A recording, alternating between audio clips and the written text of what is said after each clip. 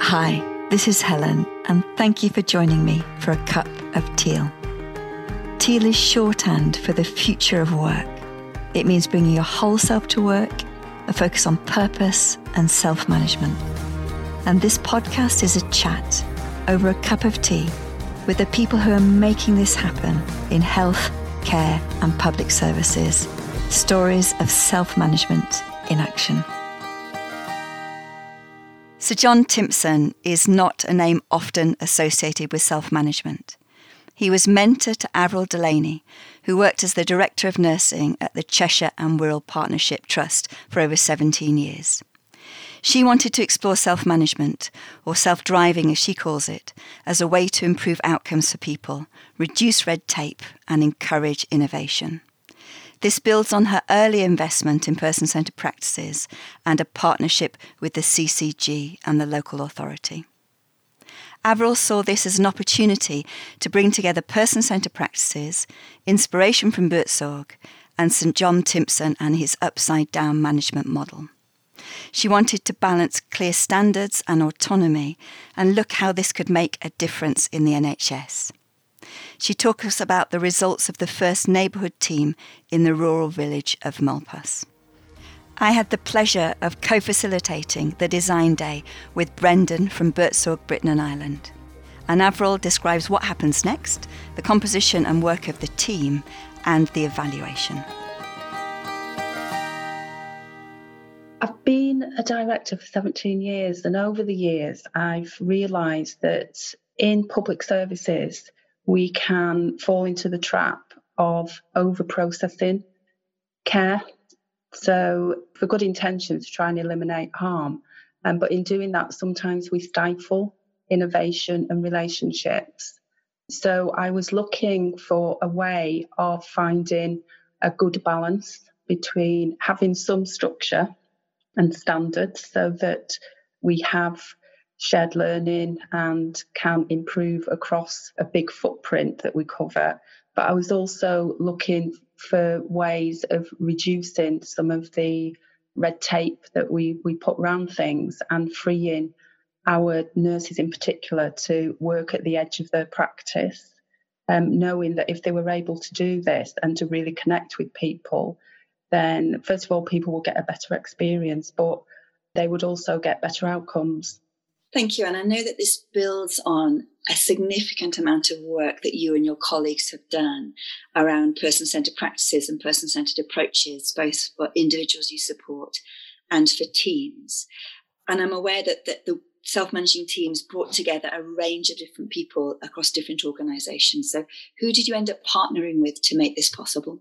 Well, we work very closely with West Cheshire, the Clinical Commissioning Group, and also Cheshire West and Chester Local Authority, as well as the community. We chose a rural community to start with, and we work very closely with third sector and care organisations in that community as well.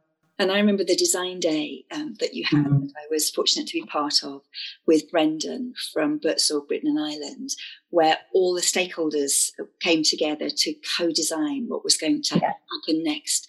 But you did something really quite different because you've been a colleague and working closely with John Timpson for a long time, haven't you? Yes, I've been having conversations with Sir John since about 2014. About his style of leadership, his upside-down management model, and how that might make a difference to the NHS. I was fascinated by the way that Timpsons had a traditionally run organisation, and then they'd realised that actually they got the best outcomes and it made best business sense if they gave more autonomy to the people who were actually running the shops.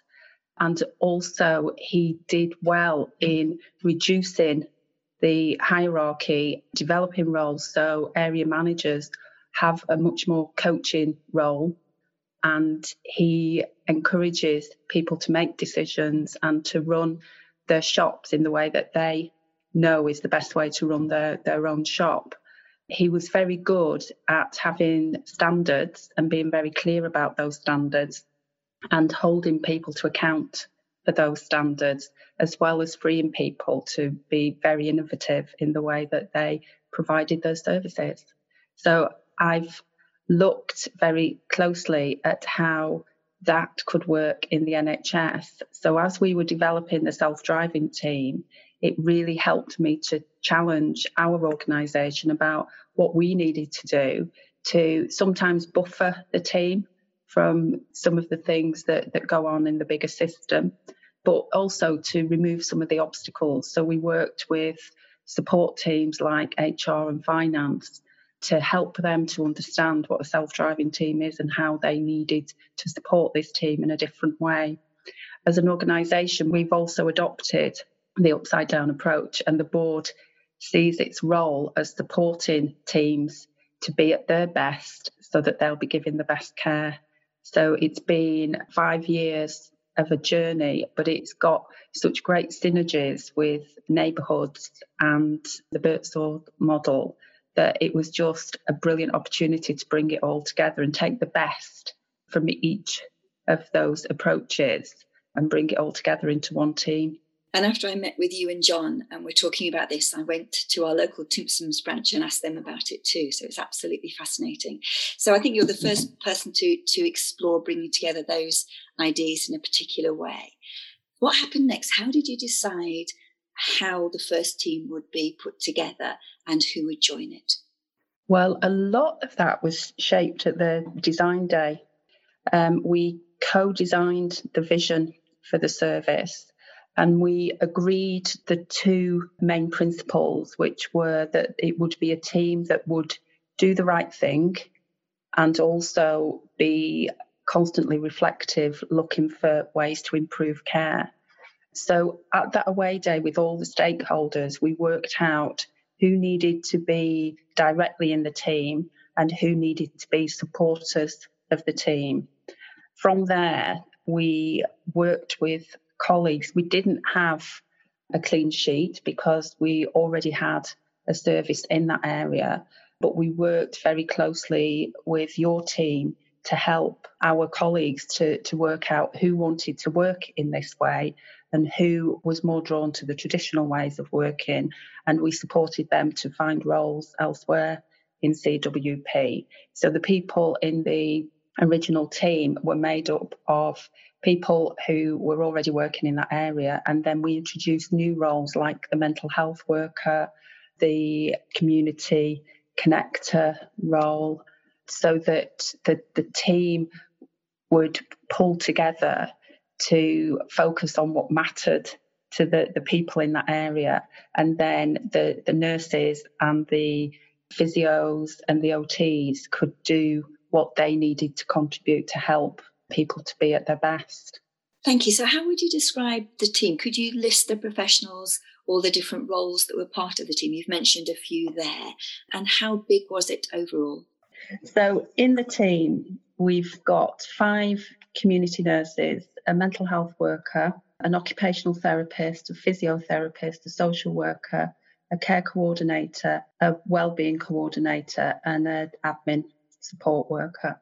Brilliant. So that's a diverse team across certainly health and including some roles that might be considered to be social care, like the wellbeing. Yeah. Initially, we were hoping that we could include domiciliary care as well, and we worked closely with the local authority on that.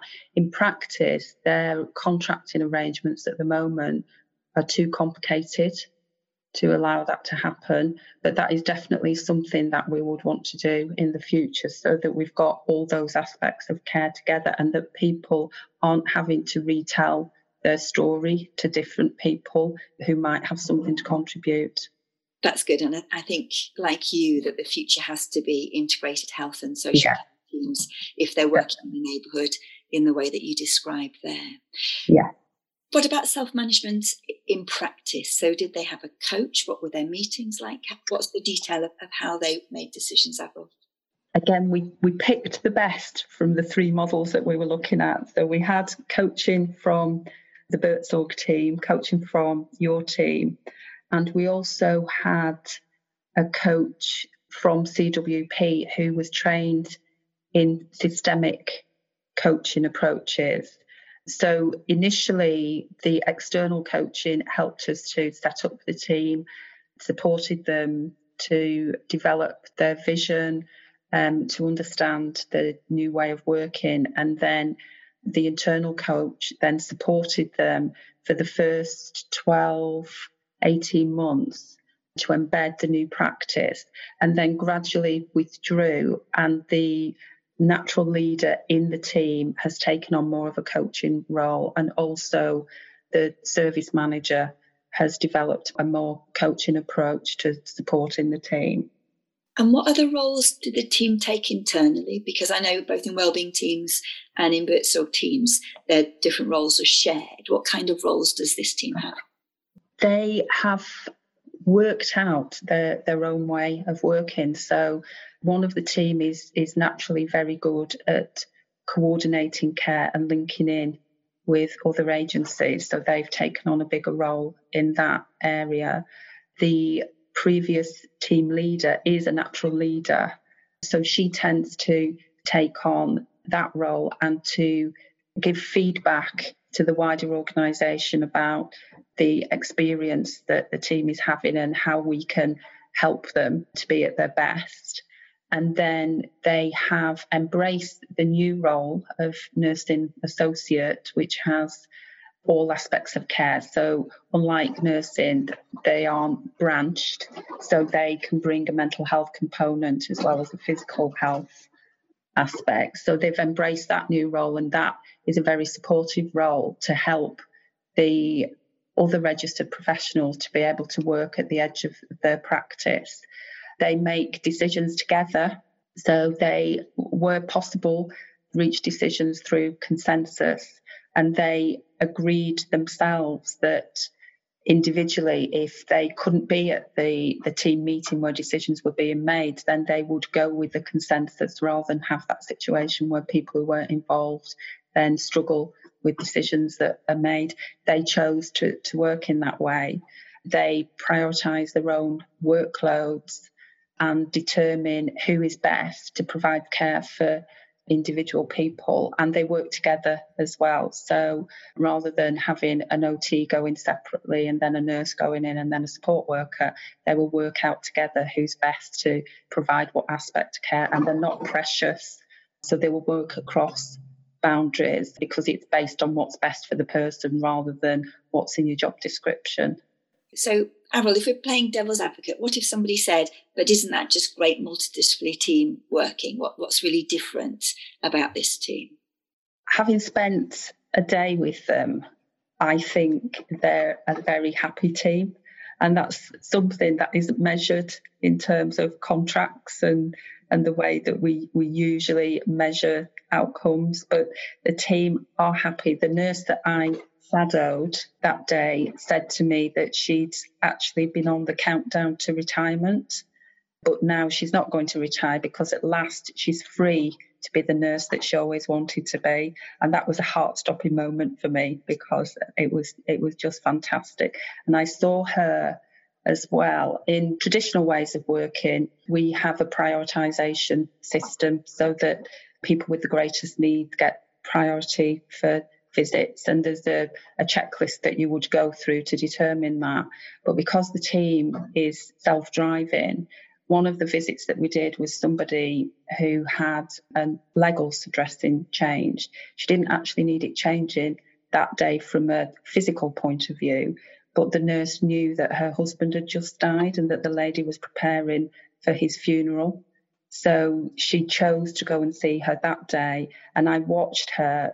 She did the dressing and then she sat and listened as the lady worked through some of the issues that she was struggling with. And that, that's exactly what we wanted, because hopefully that lady will stay well with that extra care that was put in there. And that's exactly the sort of thing that we were hoping for, because the team know their people the best. They know what their people need and they're best placed to deliver that. So what we've done is free them to be able to do that. I mean, that sounds like a big success. What else are you proud of? What else would you describe as the successes of this way of working? I think the team are much more aware of people's mental health needs and their social needs, and they know better who to contact to provide that extra support rather than thinking they have to be all things to all people. They recognise that they've got a particular role, but there's other people in the community who can do some of the social connecting in a much better way than we can. I think that they've been able to grow in person-centredness and really get alongside people and understand what matters to them. And that's what I really like about your model. It's understanding what is a great day for you and how can I help you to have a great day every day. It's a very different way of looking at things than traditionally in the NHS, where we've looked at what are your signs and symptoms and how can we alleviate those. It is much more closely aligned with what matters to the person. And of course, one of the things that Buurtzorg is famous for is the financial situation and the fact that although the costs are slightly higher on an hourly rate, as it were, people need less support to achieve their outcomes. So what's been your experience around the amount of service and the cost of services here? This, I think, is a really tricky one to answer, because our costs have pretty much remained the same. What has changed is the quality. I think, I'm pretty sure that there will be financial savings within that, and especially as we develop teams across all our services and we have a focus on staying well rather than reacting when somebody's not well.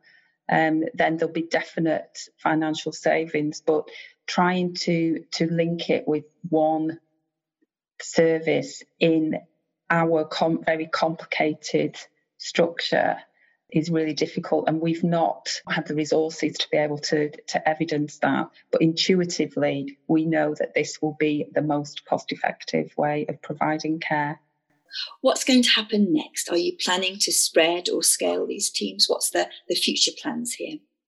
We've got a plan to develop this approach across all our community neighbourhood teams within the next 2 years. And we're also looking at how we can develop self-driving teams in other services, the mental health, community mental health teams, but also on the wards as well. And I think this, again, is where the Timpson approach is really challenging us as an organisation, because we work as part of a bigger system, and it's how we can influence outwards in that system so that we can help grow a system where we have standards that are across, but also some strong accountability so that we are constantly improving and getting the best outcomes for people. So I think that journey will continue. Very pleased to see that the long-term plan is very much focused on leadership style and is moving away from the traditional command and control model. The NHS was built on military principles back in 1948. That's not what we need now. So it's getting away from that strict hierarchy into a more fluid, community-focused, networked leadership style. So it's great to be a part of that. And it's great that the whole system is actually shifting in that way, because that's exactly what we need to be able to develop our teams further. And you've been using the term self-driving teams. Please explain why that term is the term that resonates with people. I know that originally you were talking about self-managed teams, etc. Yeah. How has the language evolved? Well, that's quite interesting, because we had feedback from different groups about what that term meant to them. And we found that it was actually raising anxiety among some people, and that people were interpreting it as a free-for-all and dismissing the structures and the expertise that were around the team. And I'm thinking support services, so financial support, HR support, services like that, because it isn't a free-for-all. So we worked with the team and we talked to lots of people about what would better describe it. And the reason that self-driving was developed is because the team are in the driving seat. So they are developing and driving their own service. But self-driving cars have to have an infrastructure. So you've still got traffic lights, you've still got roads, you've still got standardisation in that a self-driving car couldn't exist without that infrastructure. We found it more respectful to the other services that are around the team to show that the team do need those supports as well. And I think that's quite important in public services where there's an anxiety about people not working to standards and guidance because this team does have givens. But within those givens, they've got freedom to work in the way that they think's best for the people that they're caring for. See that there is this perception that self-management is a free-for-all, and my experience is actually you need more structure, but a different kind of structure to hold people to be creative and take responsibility in a new way. But Avril, this is such a different way of working. What's got in the way? What are some of the things that have been difficult along this process? There's been some financial challenges. So whilst we had funding in the beginning because we were a pilot, we had funding for the mental health worker. As that pilot phase came to an end, we haven't yet managed to secure funding to keep that role going. So that was quite sad for us. We are working, as I've mentioned, in a system that is still quite hierarchical in terms of its leadership. So that creates challenges along the way. And we found as well that we were at different stages of development. So the social worker on the team has had challenges because although she's based with our team and working as part of our team, because of where the local authority is at in its development, she has needed to effectively ride two horses and comply with the requirements of the local authority as well as working with us. And that's part of the integration journey. So we've needed to support the team and individuals in the team in different ways to help them to deal with some of those challenges. And I think there has been a lot of work. The team have worked with other services in the locality to develop some different ways of working that have needed a big input to start off with, and then people have got used to it. And one example of that is the work they've done in supporting family to provide different aspects of care. They decided that would be a good thing to do, and then they've worked with other organisations in the community to provide that support to families. And once they've done that once, then the next time it's been much easier to do. So I think that they are the main, and of course, from the original visioning day, we haven't yet managed to include all the aspects of care that we want to in the team. There was other things that people recognise were needed. An example of this is a handyman. It's a rural community, and some of the older people, that would be the thing that would make a difference to their health and well-being. And we've not been able to expand in a way that's secured that. Although, on the other hand, we have been able to build relationships with the community. So when we had heavy snow in the winter, some of the local people who had four-wheel drives turned up at the team base to support the team to get out on the visit. So things like that are brilliant. You know, that just shows that we're heading in the right direction, but we're not there yet. And I think, you know, it's probably be 3 to 5 years into the long-term plan before we see those system changes that we need to see to support teams like this to embed and to keep working in the way that they're working. So this innovative way of working does absolutely require system changes. And I think the complexity of working with multiple partners, the way that you've just described the social work experience, is a really good example of how all organisations would be required to think differently about how HR works, how finance works, what we expect from people to fully embrace self-direction or self-management.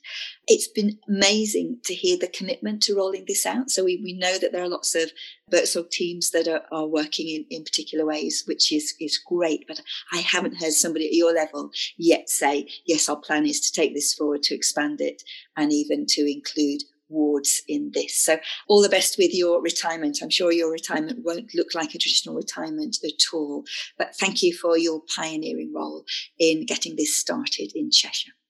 And thank you for all your help with it, Helen. You've been amazing. Thank you for listening. I'd love to hear your reflections. Please tweet me. I'm at helen@WBTeams. This podcast is a companion to Open Teams. On this podcast, we share the voices and stories of pioneering organisations in health, care and public services. And on Open Teams, you can see the documents that they're using. Have a look at openteams.co.uk. And if you're interested in wellbeing teams, please come and find me on LinkedIn, where I share a weekly 2-minute film, or my blog site, helensanderson.net. And finally, if you're interested in self-management and need some support along the way, I'd love to hear from you. I'm at helen@wellbeingteams.org. Thank you.